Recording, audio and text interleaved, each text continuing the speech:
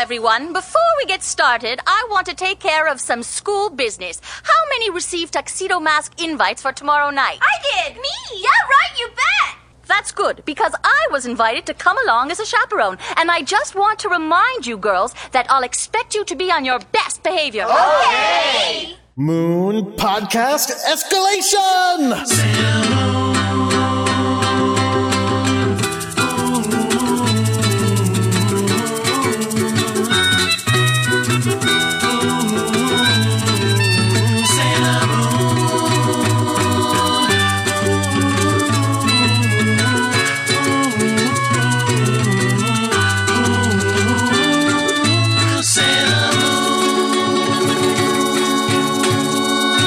Hello, everyone. My name is Jordan D. White. My name is Chris Sims, and this is Sailor Business, the podcast where we watch every single episode of the classic 1992 Sailor Moon anime and break it down to talk about why it is that we love this show so much, and I am so excited. We have... The next two episodes are going to be weird. I'm going to go ahead and lay that out right now. Really? Okay. The episodes that we are watching, I think, we have the start of one of the weirdest stories in Sailor Moon, and then we have the weirdest episode of Sailor Moon. But to join us for those, I could not be more excited. We have a guest who is unquestionably the real person we have talked about more than any other real person on this show. Leanne Centaur is here. Hi. If you are a regular listener of Sailor Business, you'll know that Leanne Centaur is the writer of the Sailor Moon novelizations that came out in the late 90s and I guess it's 99 and 2000. Is that right? Yeah, I think they all span within that sort of 2-year period. That I have been reading along with because I had one in 1999. So you are on the show now, and we are going to talk about Sailor Moon with you, and I could not be more excited about this. Yes, it's very thank you meta. so much. No, you're welcome. I just, I'm a little embarrassed because when I wrote those, I was a child. So it was nice kind of, there was a brief period where after they went out of print, they sort of disappeared from the, public space. And then somebody dug them up a couple of years ago and put them all, you can download all of them now. Oh, can you? Because I paid money for them. There was an archive called Miss Dream, I think, that had them up there. And I got linked through some weird thing and my stomach dropped. I was like, oh God, now the internet knows what I did. But well, no, listen. You were, I'm going to assume you were paid.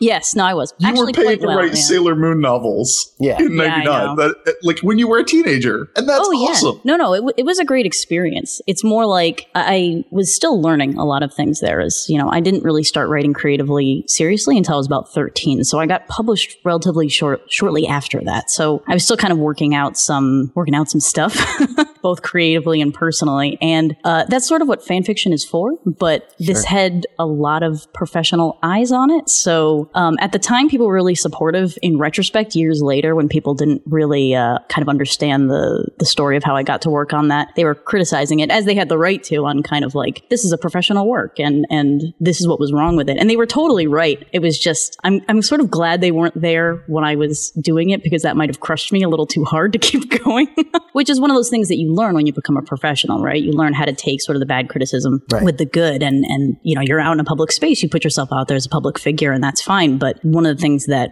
I run a publisher now, and we work with a lot of teenagers, is that when somebody is that age, you have to give them way more support than criticism, or it will just like crush them. Absolutely. In a totally unproductive way. So I'm glad the really bad criticisms came out when I was old enough to take it, but it was hard to defend myself in retrospect because I agreed with them. All the stuff that, I did wrong. And so I've got a little chip on my shoulder about it. But it was a great, step in the door. I've done about 150 books by now. So, and most of them are, it's like graphic novel adaptations, right? Like I've been a manga adapter for many years, and I did some light novels, and I've done some original novels. So a graphic novel adaptation is not the same as writing a novel from start to finish. Sure. But yeah, it was kind of my step in the manga industry. And as like the giantest Sailor Moon fan in existence, this was like, it wasn't just a dream come true. It was it was sort of unbelievable that this would happen. It was just like a lark. And it just so happened that Stu Levy, who ran Tokyo Pop, had sort of crazy ideas and wanted me to... I'll go into that later if you actually care about the story, how I got that joke. Oh, yeah. Oh, I do. We definitely want to hear that. We should say first that the episode that we're going to be watching this week is episode 19 of Sailor Moon. It's called Usagi's Joy, a love letter from Tuxedo Mask. And you can find it on Hulu if you want to watch along. And if you are watching along with us, and if you're only half watching along with us, this one's kind of important. So I would say go ahead and watch it if you are the kind of person who likes to pause the recording so you know what we're talking about. But before we get to that, Leanne Centaur, as I've mentioned on the show before, I had Mars Attacks, which is I believe the second one, the second Sailor Moon novel. I think it was actually like 3 or 4. Yeah, I'd have to look them up, but the second one was pink. The third one was yellow. So Mars Attacks was 4. Yeah, see, I don't remember Mars the name. Attacks was 4th then. 4, yeah. But yeah, you were, and I am not even kidding when I say that finding out that when I got to the end of the book and I read the author bio and I found out you were 17, that was so inspirational.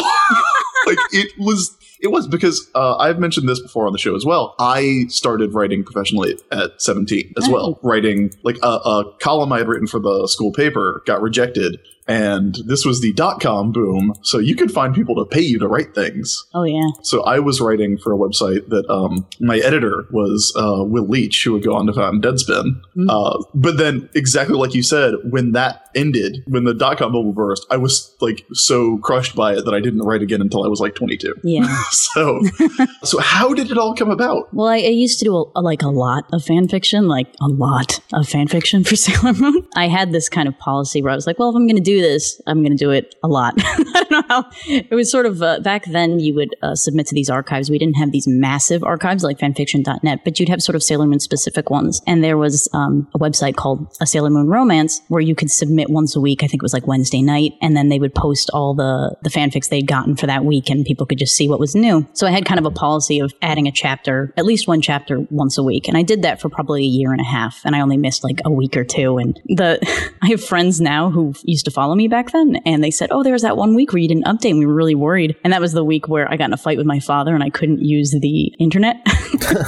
So I was like basically grounded. Back then also, when you use the internet, you were taking over the phone line. So I think he was waiting for an important phone call and I was like, this will only take 5 minutes. My fans are waiting. And he's like, it's not important. No one will care. And like literally 15 years later, people remember that week. That's hilarious. That's amazing. Yeah. Well, back in the day, it was, as you guys know, it was a lot harder to be a geek. You didn't have, just getting access to Sailor Moon outside of what was on TV. First of all, you had to record it off TV, and if you wanted fan subs, God help you. Anyway, so you'd have that phone line tied up all night trying to get those transformation sequences. Yeah, basically. Same as me. Yeah. You download for hours to get a 30-second video of Sailor Neptune transforming, and you'd be like, oh my God, I can't imagine when we'll finally see this. Yeah, it was like gold, like you appreciated every little piece of canon that you could get, and all the information, like Hitoshi Doi, who had that great Sailor Moon archive, who sort of summarized all the Japanese episodes. It was really, you really worked for it. And it kind of, I feel like it had more impact that way. Because it was like you were unraveling a mystery and you had to like go search this stuff. Like there was no Google, like you had to go find this stuff through random Yahoo searches or Sailor Moon web rings and all that stuff. Oh man, Sailor Moon web rings. Yep. But yeah, that's a thing that I experienced. Like there was a time when I didn't know there could be bad anime. Yeah. Because it was so much work finding anything that like you were just glad to have it. Yeah. He was like, yes, I will watch Robot Carnival at 5 o'clock in the morning. Let's do this. Yeah. So I was doing that a lot. And then there was back when Tokyo Pop, Tokyo Pop had a lot of different incarnations of a manga magazine. They started with sort of Mixzine that turned into Tokyo Pop that branched off into Smile, which is where Sailor Moon went. But they used to serialize it in these monthly magazines with a bunch of other manga the way they did in Japan. Tokyo Pops was obviously much smaller. They only ran like 4 or 5 things at a time. And they had an advertisement I think it was when it was in Smile for the Sailor Moon novels. And they had a little excerpt and stuff. And at that point, like any sort of puffed up fan, I was like, oh my God, they're going to ruin it, right?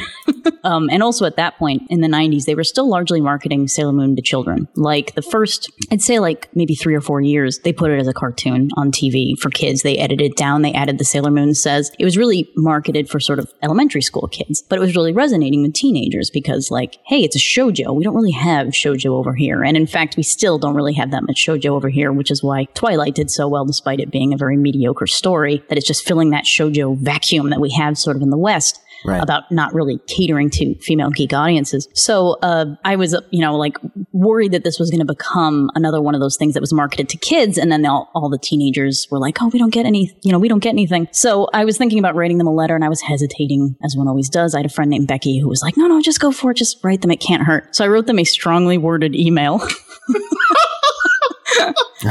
About from Sailor Moon Fan 1999 at yahoo.com. Yeah, sort of. No, I think I had my name in my email. I tried to be professional about it. So, of course, there was no formatting in emails. At least I didn't know how to use it. So when I had to emphasize a word, it was in all caps instead of like bold or italic. So it probably seemed a little more aggressive than I meant to be. But it was fairly angry. And I was just sort of like, it's been marketed to children, and there's this untapped teenage market, and you guys bringing over the manga, which I think is appealing to teenagers. You should hire a fan fiction writer. This is the sort of thing that we do. And, I sort of linked to my stuff and explained how I sort of knew what I was talking about. And then they wrote back and they were like, actually, we're looking to fill that position.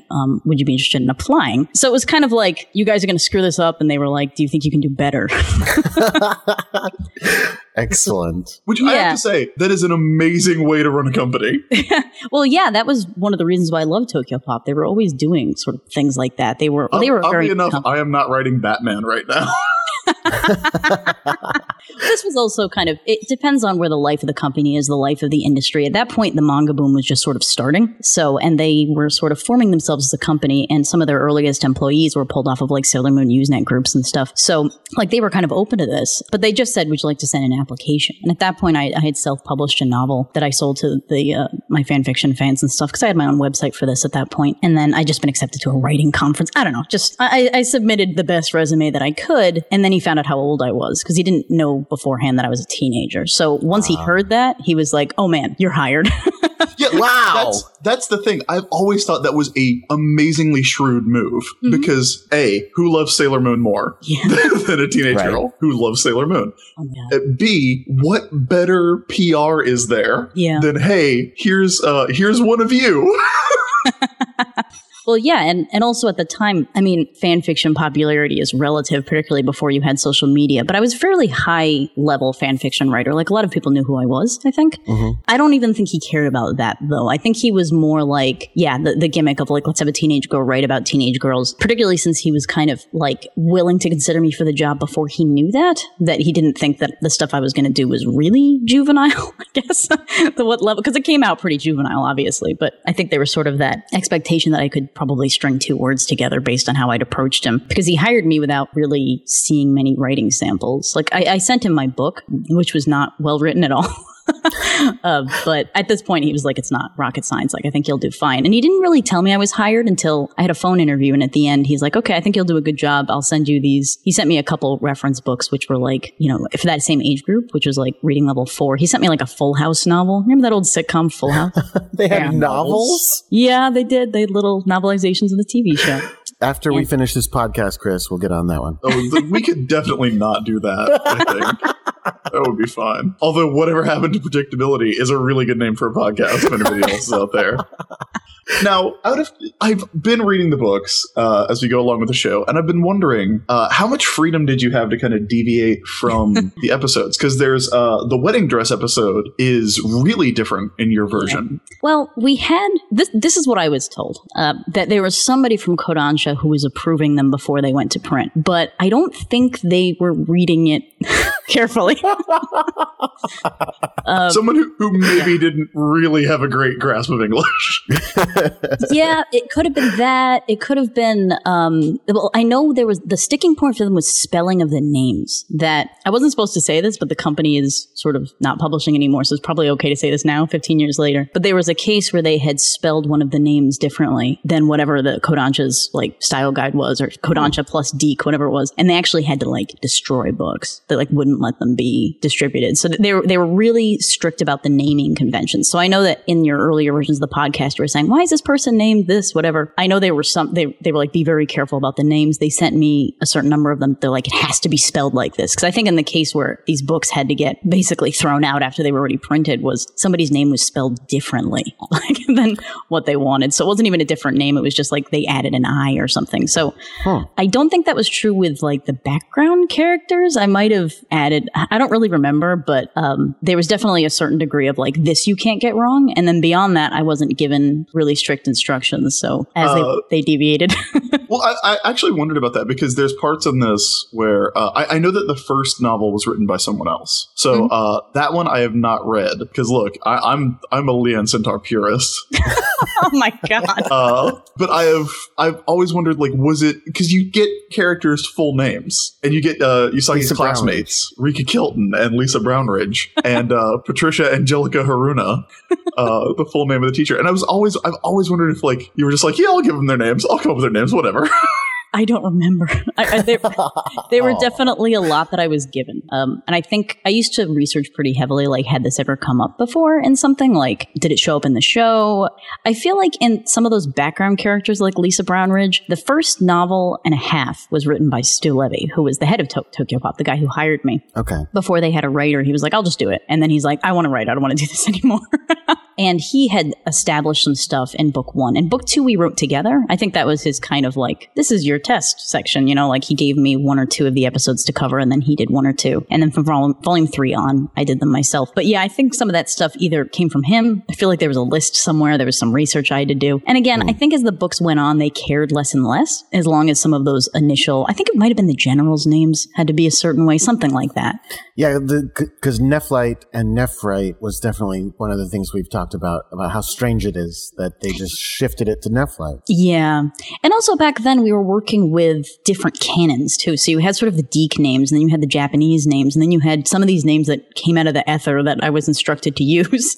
Right. And then also because I was such a diehard Sailor Moonie, I was trying to incorporate aspects of the manga in there. And then I believe very much in transformative works. So that's why I started deviating. I was like, you know, when I watched this episode, I wish there had been more of this scene or, you know, I wish we had a character moment like this. So I just kind of put them in and then waited to see if they said anything and they usually didn't. Because then there was also the parts where it seemed like you were kind of correcting for them where like with Darian becoming a high school student instead of a college student, which was probably wise. Darian not being 43 years old.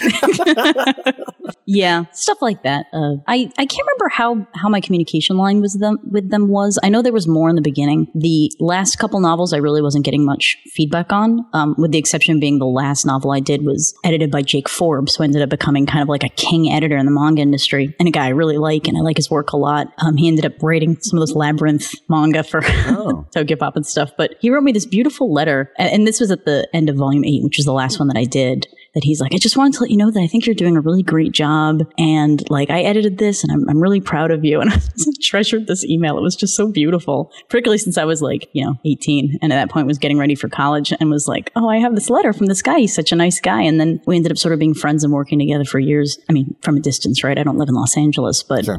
He edited a lot of my work. And then I ended up taking over a lot of the manga that he used to rewrite for. And years later, I was applying to DMP for a project and I got I sent this really big resume and press packet and then got this email back from one of the heads of DMP. He goes, I know you. I used to work for Tokyo Pop. I added 1 or 2 of those novels in the middle there. Like for years, I found that these Sailor Moon novels touched a lot of people in the industry. And the only people who who are in this industry now are people who stuck around that long because there've been so many cutbacks and, nobody makes money in manga. I mean, we all know this. So you have to love it like really hard or you're not going to stick around. So it's funny just meeting people who are like, I did one of the novels in the middle. And that might have been when I wasn't getting as much communication back and forth. The process from beginning of novel to published novel was not very long. I think I spent an average of 2 or 3 weeks writing each of those and then maybe a week for edits. They'd send me sort of line edits. Wow.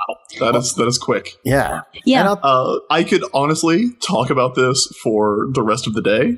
We'll move on. You need to watch the episode.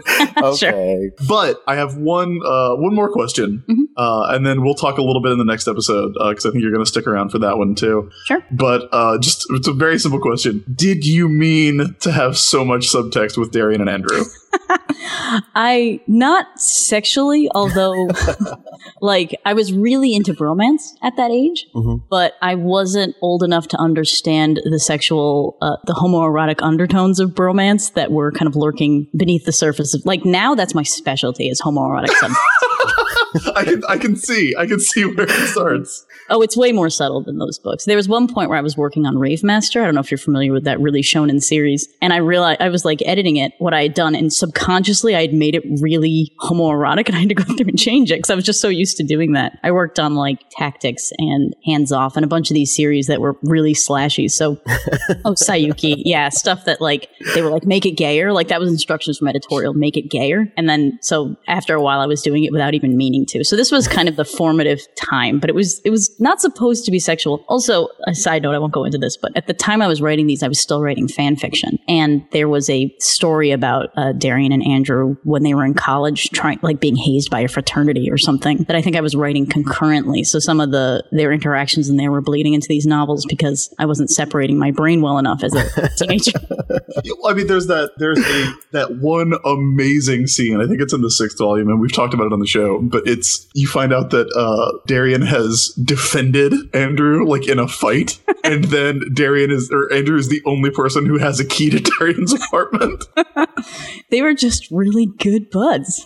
Yeah. Wait, so did you just say in volume 6, Chris? Yeah, it's volume 5 or 6. Of the novel. No, because that means we're almost done with them. Oh yeah, if people would like to read now look, I did not actually read the adaptation for this one because I thought it would be super weird to read your novel that you wrote at 17 back to you during the recording of the show. But if people do want to listen to your version of this episode, it is in volume 7. It's the first story in volume 7, Cellmates, CEL mates. And there is one passage that I marked, but we'll get to it.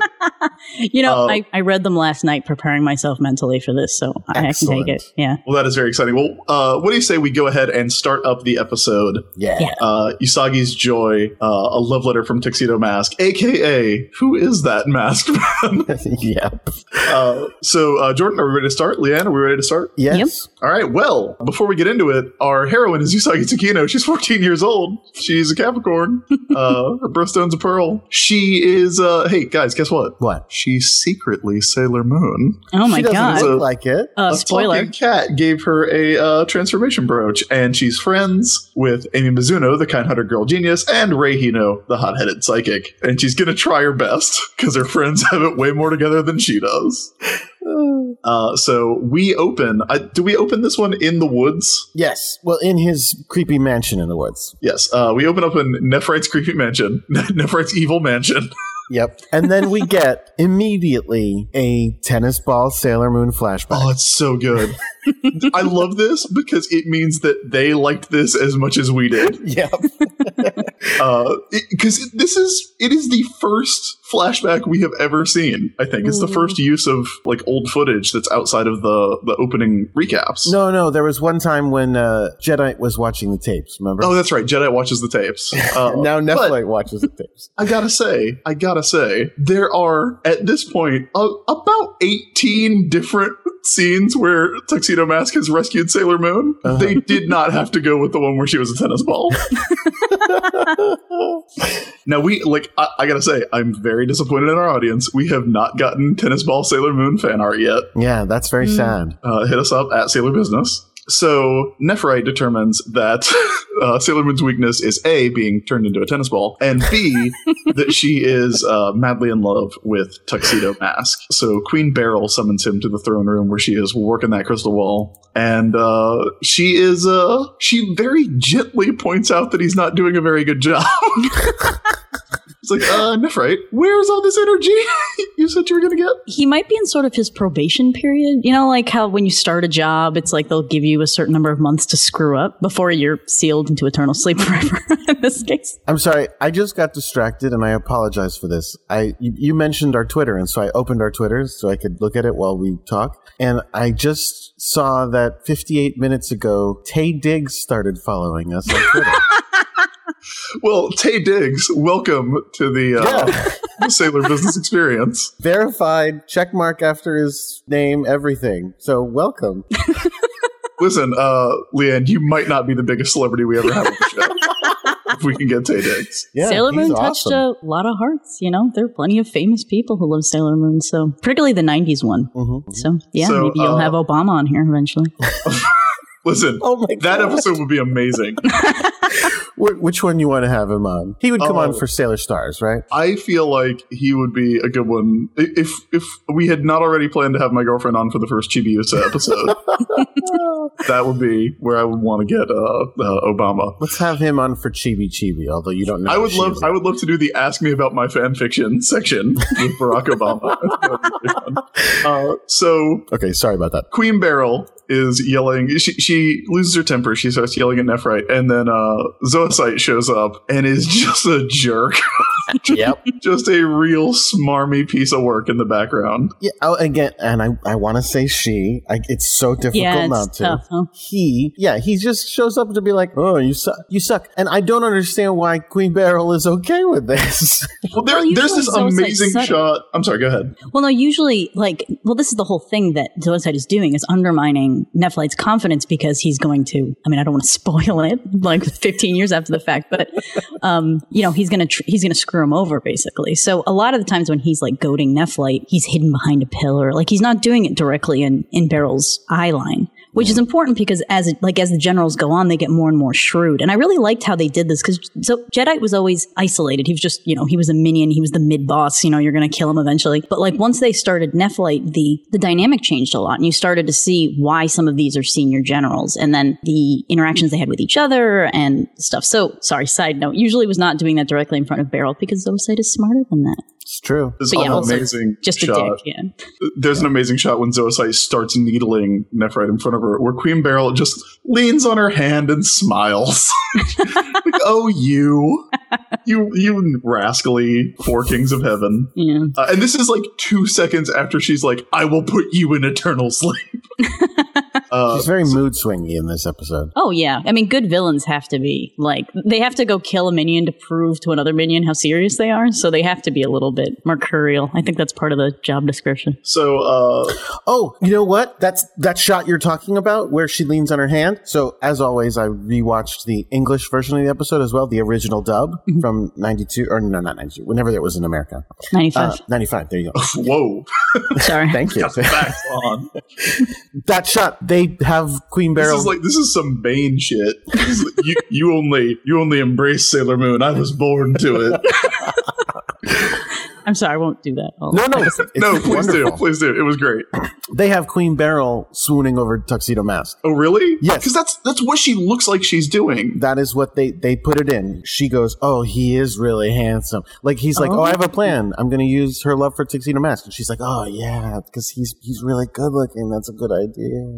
Listen, as we know from Leanne, he is a male model. Right. So from there we cut to the Tsukino household, and I don't think we've talked about this on Sailor Business before, but we get one of my favorite things on the show, which is the incidental music. I love all the incidental music on Sailor Moon, all the little background music. I love the pipe organ, Dark Kingdom stuff. But the one that's playing in this scene it sounds like a Muzak version of Do You Want to Know a Secret by the Beatles. And it's one of my favorite things. It's a it's delightful, and it's Usagi getting home from school. She finds a letter in a pink envelope with hearts on it. Where is that scene? Where is the scene of Nephrite buying Valentine's Day stationery and wrapping himself in silk at the store? This is such an adorable scene. This is the most adorable that Usagi ever in the history of ever. Because she gets this love letter, and it says right on it, it's from Tuxedo Mask, and she gets so excited. She opens it up. It says, I love you more than anyone in the world. You are the one I love. Meet me tonight at a closed mall. Come to the mall. Hours. After hours. It's going to be closed. Break in. I encourage Nothing that. sketchy. Nothing sketchy at all. Because I love you most of all. And she gets so excited. She is dancing and kissing the letter and spinning around. And meanwhile, Luna cute. is having none of it. No. Luna's like, quick question. How does he know you're Sailor Moon? Well, the power of love solves all mysteries. And if you love someone enough, you'll know their secret identity. Which is true. Which turns out to be absolutely true over the course of this series. That's true. That is true. Well, and most superhero canon too, right? Like if you are like a superhero and you're dating somebody who's not a superhero, it's just kind of the audience is just waiting for that moment where they're going to find out if they didn't already figure it out. It's well built into all canons about alter egos. So, she's right to think that it was only a matter of time. Yeah, no, she is absolutely correct. And I don't think Usagi gets the credit for being 100% correct in the scene. Also, she pulls some amazing faces. Yeah, so funny. The animation in this episode is really, really great. I like the faces, because Usagi's so expressive in this episode. The other thing I think is funny about this is what is implied between this and the next scene, which is she gets this letter coming home from school. Apparently, she spends the entire night just being like, I'm so happy, not calling anyone she knows, because if she spoke to anyone else, she'd go, oh, they got a letter as well. It is weird that she doesn't call Naru. Like, you would think that would be the first thing she did. Well, maybe not Naru, because Naru doesn't know she's Sailor Moon, but then Amy. Oh, yeah, I guess so. Yeah. I guess she can't tell her old friend. Yeah. Her real friend. So maybe that was her being responsible. No, wanting to keep the secret. Maybe she was like six numbers into the phone, and Luna just knocked it out of her hand. She was like, "Stop it! I swear to God." But even Luna, because Luna's sitting there going, "This is weird. I don't know if I buy this." But no, let's not do any investigation. Let's just sit here all night. But the next day, heartbreak at Juban Middle School. It turns out that Usagi was not alone in getting this letter, and in fact, every girl in the 8th grade got this letter, which is I thought this plan was good. It's like I thought it was like every girl in the city. It's hard to say. Yeah. Depends on the version, actually. I feel like he did a mass mailing to every girl in Tokyo. But none of them know who Tuxedo Mask is, which is hilarious. Because none of it, everybody always gets knocked out whenever Sailor Moon shows up. Right. Yeah. So none of them have actually seen Tuxedo Mask. Like, the only two characters who have seen Tuxedo Mask are the Scouts and Queen Beryl. Yeah, and I guess Naru, maybe. All the other girls don't particularly care. They got this letter and went, okay. And got to school and went, oh, everybody got it? It's like an ad. It's for Tuxedo Masks. So that's fine. I guess I don't need one. Yeah, or like those old chain letters that you used to get, only weirdly sexualized. So this is where there's another weird deviation between the two versions. In the Japanese version, Haruna shows up, the teacher shows up and says, all right, everybody, if you got a letter, it's some sort of weird scam. We don't know what the deal is, but don't go because that's crazy. Do me a favor. Definitely do not go to this place where these murder letters came from. This creepy mall in Shinjuku after dark. That would be great if you could not do that. Yeah, don't do that. And then she turns around and goes, I'm secretly jealous because I didn't get a letter. Now, which again proves my theory that Haruna is just a grown-up Usagi. Yes. Yeah.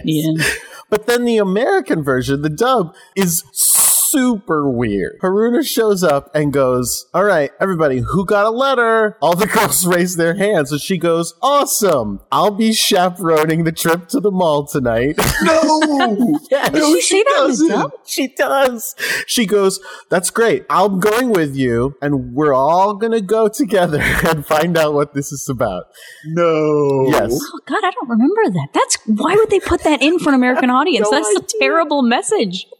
Like, you can go follow strange men to after-hours malls as long as one teacher's there to guard 300 of you? Yep. And the reason that later in the episode none of them actually are there is that both Molly and Serena go, oh, there's going to be a lot of girls there. I'm going to go early. He said to come at 8. I'm going at 7 because I want to be alone with him.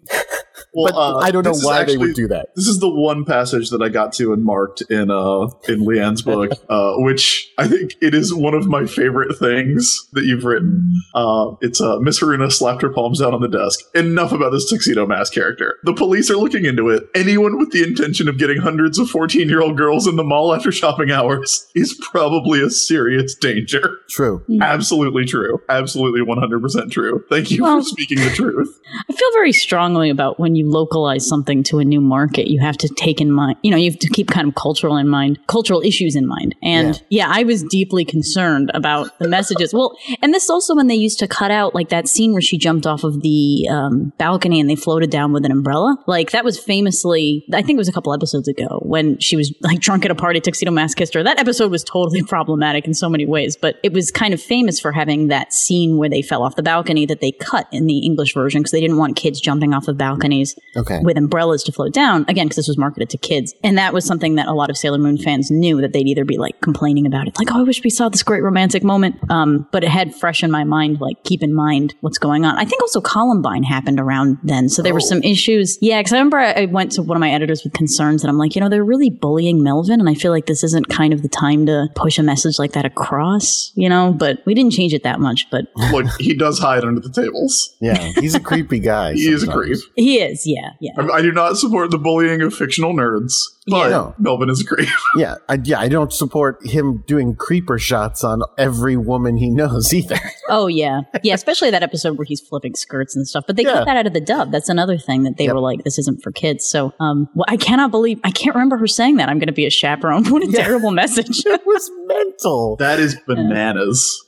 Oh, the other thing that happened in this scene that I skipped, unfortunately, is that Molly, by which I mean Naru has her letter and she's like, yeah, this is crazy. It's some weird scam. Oh, but what if it was Masato Sanjuin? That would be pretty cool. And she just kind of makes this intuitive, again, like you said, the power of love just makes her know that's who sent it, even though that's not who signed it, and that's a weird coincidence that she's right. She's right. Maxfield Stanton, exactly. And that ends up coming back to hurt her. Like this episode is kind of, the depth to it is interesting because they buy into but also subvert a lot of these tropes about love and identity. And this is right around the time when Sailor Moon got complicated, I think, and dark. And you were right, Chris, when you said that this is kind of an important episode for the evolution of the series and also plot stuff that kicks in later. But yeah, it's sort of beautiful in a really kind of terrifying package. But I like that, like meeting these strange men who may or may not be superheroes or villains, which is always a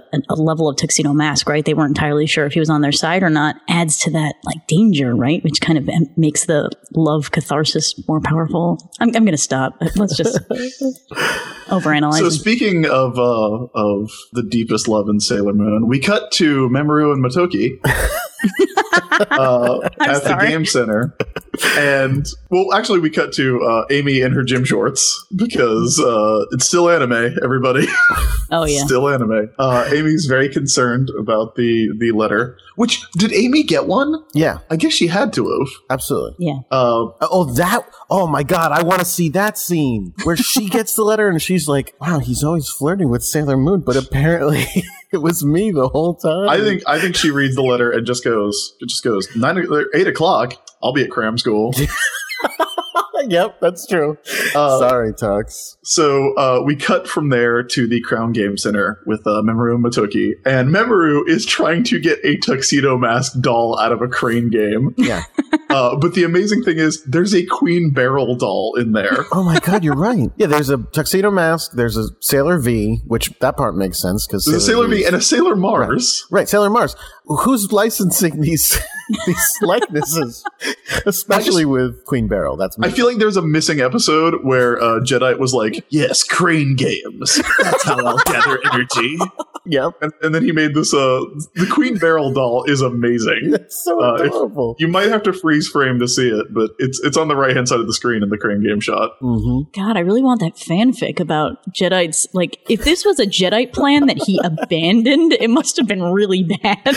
Yeah, it was because again, like we've said before, he had this one day walkabout. He saw some people doing a crane game. He put it on the list. He set them all in motion at once, and then he died before he could get to it. Probably for the best. So Usagi walks in and dramatically sighs. In the new dub, she actually says the word "sigh." Which is hilarious. Yep. And immediately, that asshole Mamoru starts making fun of her. And he's like, oh, I'll bet everyone in town got a love letter, but you didn't because you suck and you're stupid and horrible. She is more upset, of course, because she did get a letter, but she is not the only one. So she bursts into tears. It's kind of a pointless scene. Yeah. Just to get Mamoru in there, I think. Meanwhile, because there's a lot of meanwhiles in this episode too. Yeah. It cuts a lot. There's a lot happening. Yeah. At the shrine, we find out that Rei is homesick. And it says a lot about her as a character that I instantly assumed she was lying. I did too! And I've seen this episode before. Yeah, me too. And I was like, oh, she's lying to Amy because she is going to go to the mall. Right. And she's not. She is she's just sick. She's the boy who cried wolf, basically. We're like, yeah, okay, sure, you're sick. You don't care about Tuxedo Mask. Right. Yeah, we know what's really happening. So then, Nephrite's just hanging out at the mall during business hours. Scooping it out. So stupid.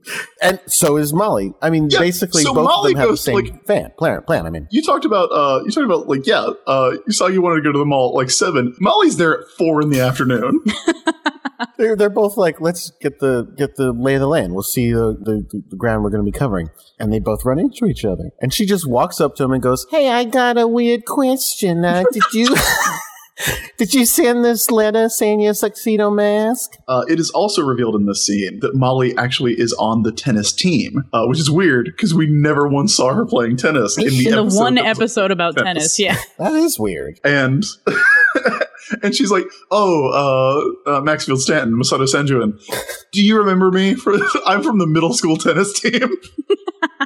Yes, And then- of course. And then she asks if he's Tuxedo Mask, and he pulls the face that he should have been pulling the entire time. When he's like, what are you talking about? Who are you? So classic. He So immediately weird. suspects that she is Sailor Moon, which makes sense because they look so much alike.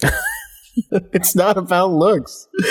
This is the episode. This is the best episode for that. I can't wait till we get to the mall scene, the later mall scene, to talk about. Oh yeah, it's talking about how It's the best. nobody's eyes function. Molly's outfit is super cute in this scene, by the way. Just wanted to point that out. Well, she's trying to look extra cute. It's funny to me. I saw her in this scene, and I think I even wrote down, she has never looked younger to me than in this scene. I saw her in this scene, was like, oh, she's definitely a teenager, way too young to be involved in this plot. That is the way her outfit looked to me. Yeah, well, get ready for the next 10 episodes, buddy. So she is, of course, is this the scene where Nephrite's like, you're the prettiest girl in school, which is the creepiest thing that's ever happened? Or does that happen? That happens later, right? I don't remember if he says that. Yeah, I think he came onto her a little. He definitely, because he immediately thinks she's Sailor Moon, like Chris said. And so he's like, so I'll see you tonight. Yeah. And she's like, oh, he is Tuxedo Mask. I also like that he's like, yes, let's see, what do I know about Sailor Moon? Well, she's got short red hair and speaks with a Brooklyn accent. Anybody can put on a Brooklyn accent. It's fine. Okay. Well, okay. You will defend this until your grave, I see. Yeah.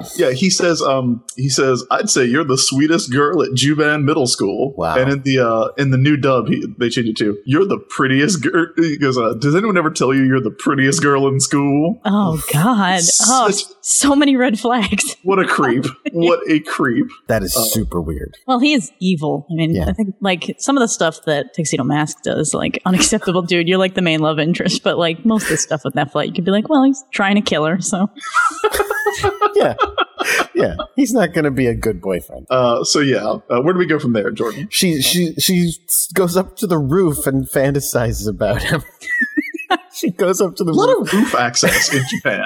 That is what I've learned from watching anime and Super Sentai shows. Like, That's apparently where you just people go up on the roof. Also, they go to angst. It's like, or they'll go and they'll stare off and the breeze will brush their hair out slightly, or they'll touch the fence, and look out and consider all their problems. It's kind of a trope. Yeah. Then we get Usagi's dating tips. So Usagi at home is going, I'm going to go, well, in the American, I'm going to go early. And in the Japanese, I'm going to be the only person other than Naru who actually shows up. Right. Forget what the teacher said about me not being murdered in a mall. And she goes, I'm going. So I'm going to go, even though it's a weird trap trick thing, and that's super obvious because he sent a letter to everyone. It could be a date, so let's prepare like it's a date. Let's work under the assumption this is going to be really hot. Yeah, exactly. Well, here's the thing. The first rule of dating is wear clean underwear.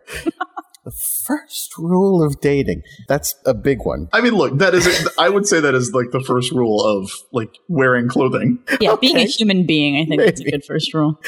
And again, it's super funny because she pulls out her underwear drawer. It's all like cartoons and animals and stuff on her underwear. There's one. I wasn't going to talk about this because I can't imagine there's anything creepier for our listeners than us discussing the contents of Usagi's underwear drawer. But they show it so blatant. They do. They like. There's a lingering shot of it, but the one that I really noticed was there's one that just says "ah" on the front, and it's like, did Adam Hughes draw? That's the best. So, rule number 1, wear clean underwear. Rule number 1B, second to wearing clean underwear, is wear a nice dress. Yes. Gotta go with what's important. Oh, by the way, American version, those are socks. American version, she goes, gotta get some socks. Gotta get some cute socks. Yes. That was wise. Yes. Yeah, good. That's a real good call. So what else? Then we got rule number 2 is put on pleasant perfume. Pleasant perfume, yep. And rule number 3 is brush your teeth just in case. Which I don't think you had to add just in case. Like, I think brush your teeth is a good rule. Like, again, these aren't really, like, perfume is kind of a dating rule, but, like, wear clean underwear and brush your teeth are just, like, it's good advice. And then she very dramatically puts on lipstick. Right, that's the 4th rule, is apply a light pink lipstick. Yes, no matter what, I guess. And then fantasizes about almost kissing Tuxedo Mask, and then spazzes out over how amazing that would be. Yeah, isn't it every girl's dream to kiss a 48-year-old man in formal wear? Listen, she can't tell he's 48-year-old. She can't tell anything. He's wearing a mask. I'm sorry, I forgot. So Molly shows up, Naru shows up at the mall, and this is the best. This is the best scene because we really get to talk about the nonsense about nobody recognizing him. It's pretty great. I'm not awesome. Gonna lie. She walks in, she sees Nephrite dressed in a Tuxedo Mask outfit, exactly the same as Tuxedo Mask, except a purple mask, because I guess he wasn't paying attention. Which is hilarious, because I feel like that's so we can tell. Yeah, otherwise. Hey, he's got a purple mask on, everybody. It's not the real guy. Well, the fact that he has 8 feet of brown hair, right, I mean... Right. And she says to him, so it is you. It is Maxfield Stanton. It is Masato Senjuin. And he goes, how do you know? What? Yeah, he doesn't understand. And what does she say? Your voice. She does not say you have 8 feet of, like, cascading brown hair. Oh, God. It was the voice, was the tip off. And then what is happening on this show? I'm going to jump ahead to it for half a second because it's on the same topic. Because then the exact same thing then does later happen with Sailor Moon, where she's like, "Oh, you're Nephrite," and he's like, "What?" Well, I think he doesn't understand that transformation magic and wearing different clothes are not the same thing. My favorite thing about this scene, and again, it's skipping ahead, is that he is wearing a full Tuxedo Mask outfit, aka a Dracula costume. Right. Yeah. And there's a point where he, does the anime thing where he whips it off, and he is also wearing his full Dark Kingdom general military uniform underneath it. Yes. Yeah. Usagi knows he's not Tuxedo Mask, and it's like, oh, I'm wearing his clothes. I'm clearly him. I've got the tuxedo. I've got the mask. I'm pretty close with the mask. Like, how could you... Like, I'm wearing a tuxedo and a near replica mask. How could you tell? I washed this mask with my Yeah, it gets really defensive. He's but it'll like, still work. It's just, like, the color is just slightly different. I mean, you shouldn't have been able to see through that. Like, I feel like he took a lot of pride in this because he had to hand write hundreds of letters to prep for this. There was so much work involved. Oh, there's like a Dark Kingdom pencil monster that has like 26 arms that knock those out. That's probably true. Is it the animation pencil guy from? Oh, maybe so. All right. So he jumps down and he's like, "Hey, you're Sailor Moon. Admit it." And then he just like pokes her in the chest. Yeah. Yes. Thankfully, not. I mean, he could have just blasted her with something and killed her. She's just a normal girl. It would have absolutely annihilated her. But he just points very dramatically. Yeah, but he, like, touches her. He pokes her. He, like, pokes her in the chest and just leaves his finger there for a long, dramatic moment. So, everything about this episode is bizarre. So then... Act break. Oh, yeah, sure. That's Then our Usagi actor. shows up at the mall, too. The mall, which there's a big sign that says NY City. Yeah, on it. NY City. I did note that as well. She shows up. She breaks in as well. And she sees them. And like I said, she goes, oh, that's not Tuxedo Mask. Although the way she says it is not like, I recognize Tuxedo Mask, and that isn't him. She does kind of say it more like Tuxedo Mask wouldn't be molesting that young girl in some way. Like, If he's going to molest any young girl, I would like to think it would be me.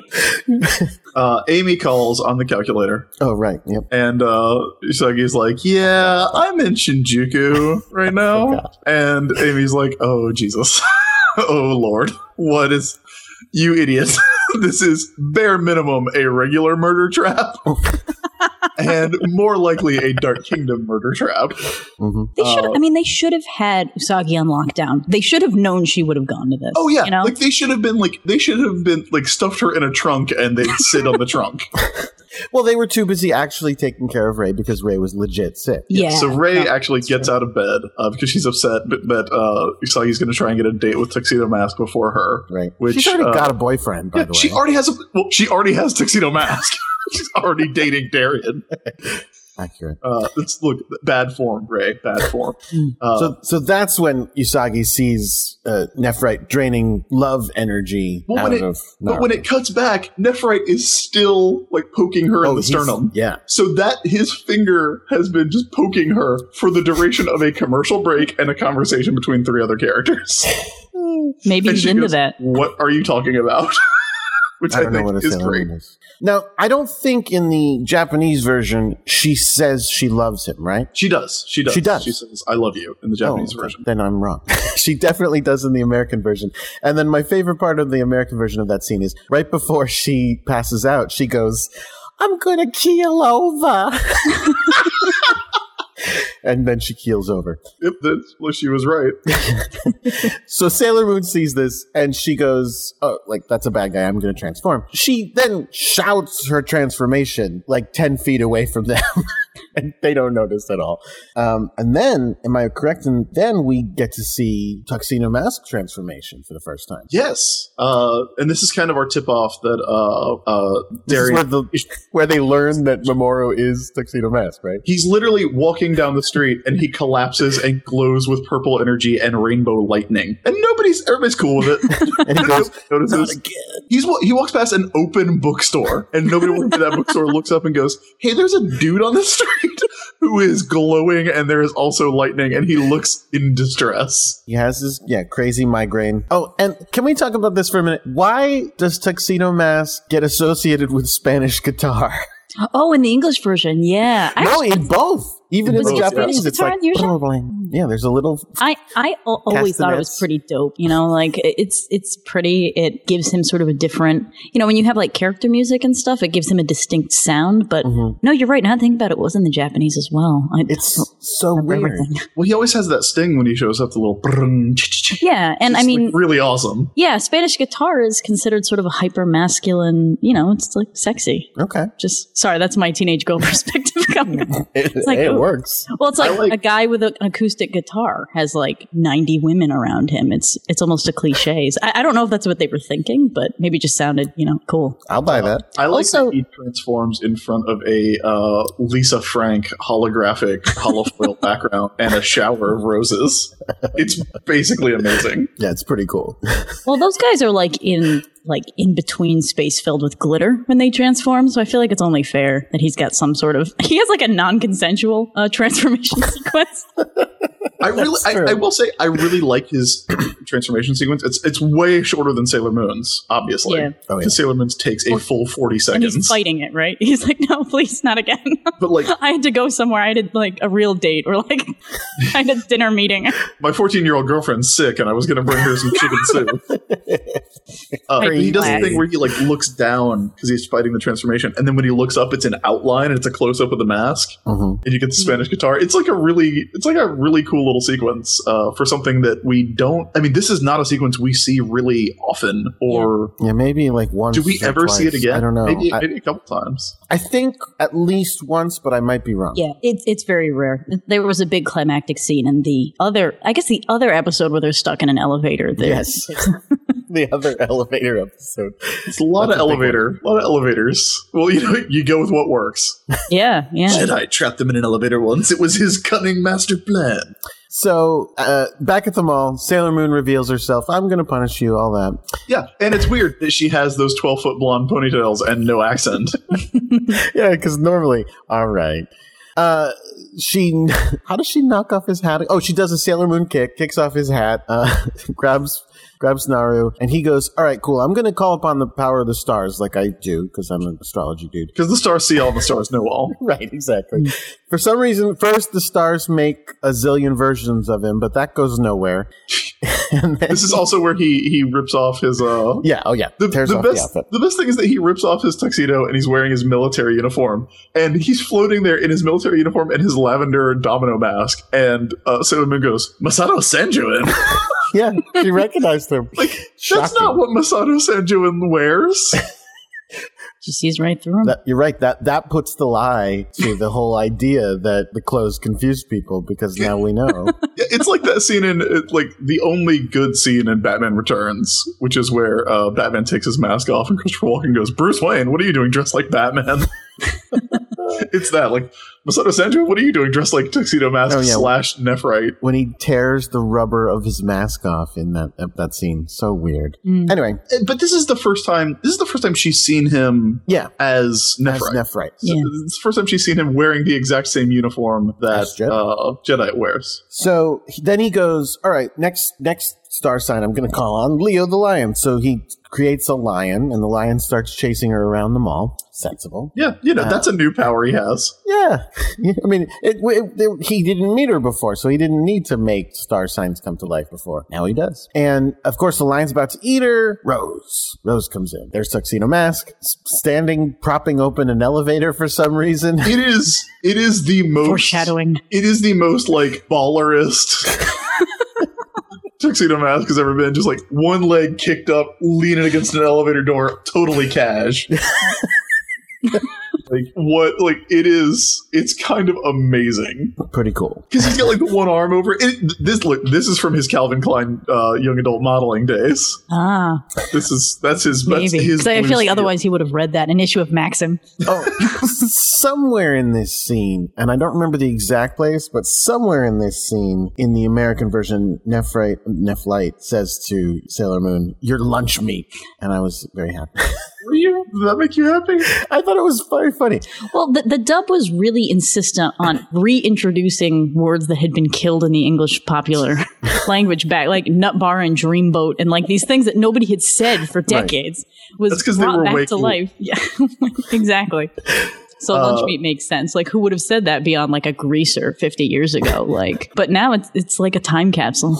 Mm-hmm. We also get Tuxedo Mask busts out his extending cane rod baton thing, which is awesome. Yeah. So he does some good work in this episode. Yeah, he's got some good moves. But it's personal now. I mean, it is, but it's all a trick, because what happens is they get away, quote unquote, into the elevator, only to find out that was the plan all along. Get them to run into the elevator. Dubious plan. Yeah, not a great plan. So, and my favorite quote of the entire episode in the Japanese one is they go, so they're getting in the elevator and he goes, "Oh, you're in the elevator." That was my plan. And they're like, "Well, we're safe in the elevator." And he goes, "Only until it reaches the top." Here's why.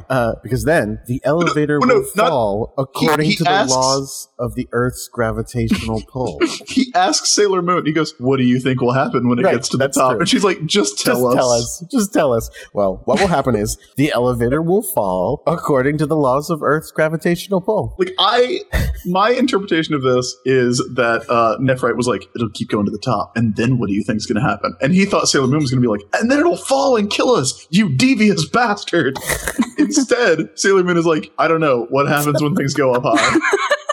And Nephrite's like, "Oh Jesus, I have to explain gravity to this girl." Yeah, I want her to understand what is happening. I am literally going to have to teach her about gravity. So I guess despite the fact that he was trying to drag, potentially hundreds of girls to a mall in order to murder at least one, there's still a part of him that wants to educate the generation below him. You can't go back to school not knowing this, Sailor Moon. So go ahead. Well, no. So she there's a weird moment where she tries to grope Tuxedo Mask. Yep. But then backs off and then is like really embarrassed about it. I guess because she does she doesn't want to die without those sweet Tuxedo Mask makeouts. Meanwhile, Tuxedo Mask is actively looking for a way out while she is crying and attempting to grope him. He's a little more concerned with survival in this part. Right. She is. He gets them out of the elevator, onto the top of the elevator, and he says, as soon as it stops, we jump. They grab onto the ledge, and they dangle. And then in one of the other... I mean, this is a weird episode. In another weird moment, he's like, to distract us from the fact that we're dangling from our death, let's just talk about something else. Just start some chit-chat, okay? How about we climb? How about we climb up a little bit there, TM? So she starts asking him about, like, oh, why do you save me? And, what's your name? Who are you under there? And he's like, I have no idea why I saved you. I do not have a choice in the matter. My blood tells me to. That's what he says. That is a weird thing to say. That must be the Japanese version. That's like really romantic though. Like that's something you can say to someone that you're in love with. Like my blood told me. What do you like about me? Oh, my blood insists. It's not me. It's my blood. So anyway, yeah, she keeps chit-chatting, and she keeps saying, oh, she's like sitting there going, who are you under there? Oh, I probably shouldn't say that. But it's because I'm in love with you. Oh, I shouldn't say that. Oh, you're Matoki, aren't you? Oh, I shouldn't say that. Freaking out. They're going to fall to their death. They almost do. The elevator falls, and Nephrite just goes, cool, they're dead. I'm not going to check. That's awesome. Yeah. I could have walked 5 feet, but I choose to just assume. Yeah. Listen, what possible reason would Nephrite have to not think this plan worked? It was every plan he has had has been so successful. It was airtight. And at the last second, before they fall to their death, the elevator doors they're clinging to open. There's Mars and Mercury. They save them. Mars is wearing the cold mask over her face, like that. I'm glad that you felt the need to cover your face for this podcast, this audio project that we're doing. It was a special effect, and it worked. So. What, the theater of the mind? Yep. And that's basically the end. They start talking to Tuxedo Mask, and he's like, I'm out. He jumps off the building. All right, it all worked out. Tuxedo Mask out. And they think he flew away, but he really is just right below them, listening to them talk about him. And then back at... And also, Rei is yelling at Usagi for hugging Tuxedo Mask. And Usagi's like, no, it's not like that. And meanwhile, Amy's like, I gotta get Naru to a hospital. Your best friend's in a fucking coma, you idiots. She is piggybacking Naru. She's carrying Naru. Yes. And I would guess that Amy is the least physically strong of all of them. Probably. Yeah, it's not her forte. Yeah. Well, not counting Luna. Well, Luna doesn't count. Luna's a cat, not a people. She does not have human musculature. I guess that Rei can't carry Naru because Rei's sick. But it's so funny that Amy... why they need Jupiter. Sorry. Anyway. Yep.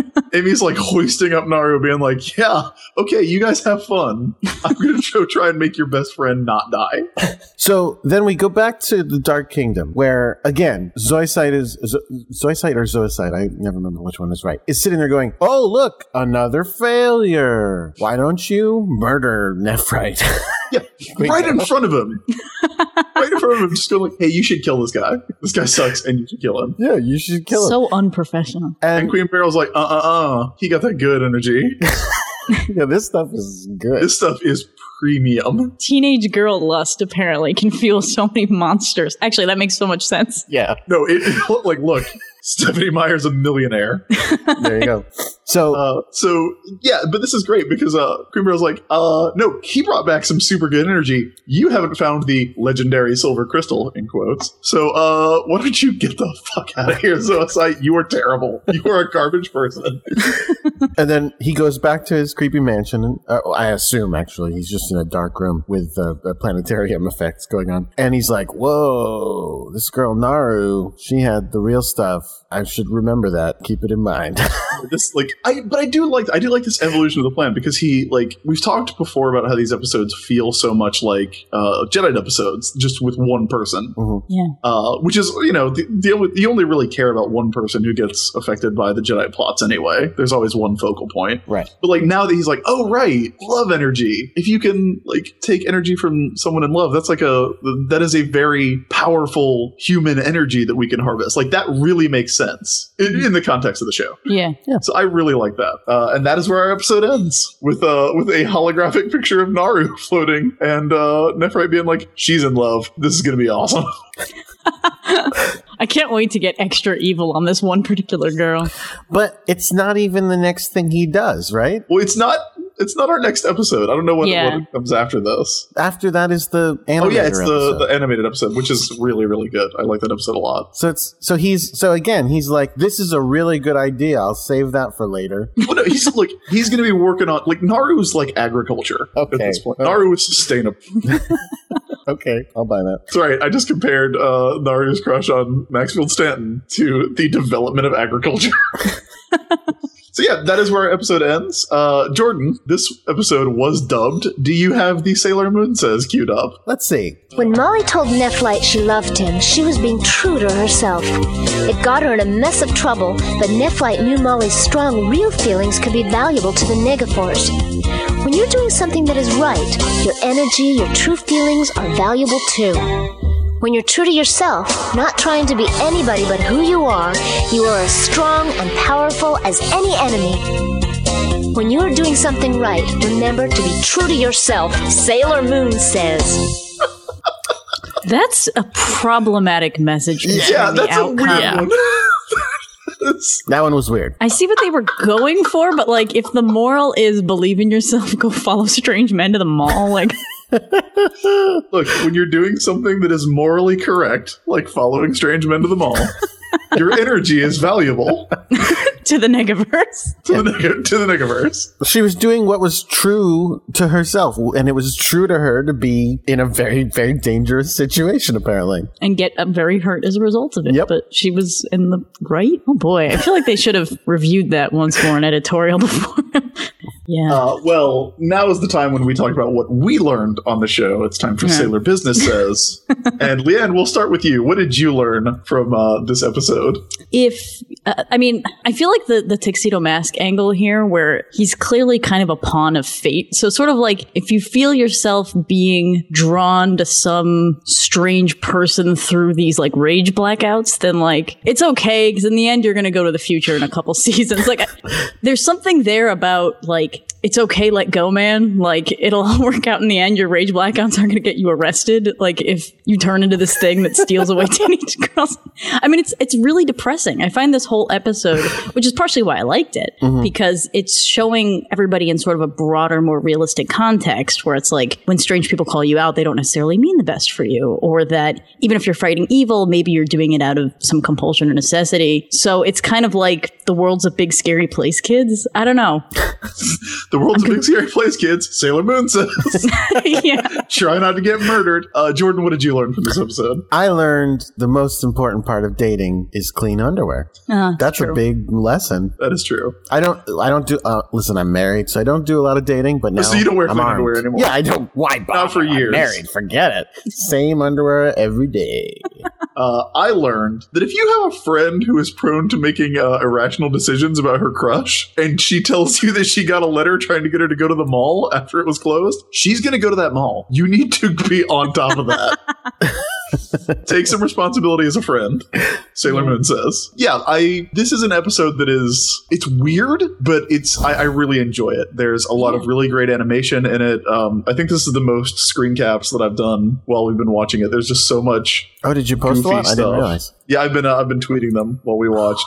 It's got a weird plot. It's got a lot of stuff that doesn't make a lot of sense, but it sets up a lot of stuff that we're going to be getting through in the weeks to come. And it's not my favorite episode, but I would definitely recommend it. It's definitely on the recommended watch list. Yeah, and where it falls too in the overall timeline, it's sort of a pivotal one. Yeah, absolutely. Like you were saying, if there are ones that you can skip, this is one you probably shouldn't. Yeah, it's not quite as good as I want it to be for being as necessary as it is. Yeah, that's true. But there's a lot of fun in it. It's fun to watch. watch. I mean, it's way better than the End of Jedi episode, which you have to watch and is terrible. Yeah. All right, well, that does it for another episode of Sailor Business. Leanne, where can everybody find you online? Well, I'm one of the head editors of Sparkler Monthly magazine, so that's kind of where I spend all my time. I also write one of the light novels on there called Tokyo Demons, so sparklermonthly.com, and within that, Tokyo Demons is the series I'm writing. But yeah, as part of the editorial staff, I really love everything we do on there, and it takes up approximately 60 to 80 hours a week, so Nice. that's where I can be found. Well, less so now, but in the beginning it was a lot. So that's where I live, Sparkler Monthly. So if I had to recommend one place, it would be that. Look, you can recommend more than one place. The show's already 4 hours long. No. Yeah, I mean, I know you guys use Twitter a lot, so I'm at Tokyo Demons, one word, on Twitter, I guess. Cool. I'm on Twitter at Crackshot with the 0 for an O. Speaking of not using our professional names in our stuff, which you said you did as a 17-year-old, and I still haven't learned that lesson yet. Well, Leanne Centaur isn't my name. Oh. Yeah, it's a pen name. I had no idea. It goes deep, the lies they go many years ago. Is that my world has been shattered. Wait, so is that the name you would use in the fanfic to write fanfic? And then so you are cultivating a brand as a teenager. Yeah. Well, as you know, maybe because you guys identify as males, so maybe you didn't get quite the same socialization that I did. But so I'm using too many big words. No problem.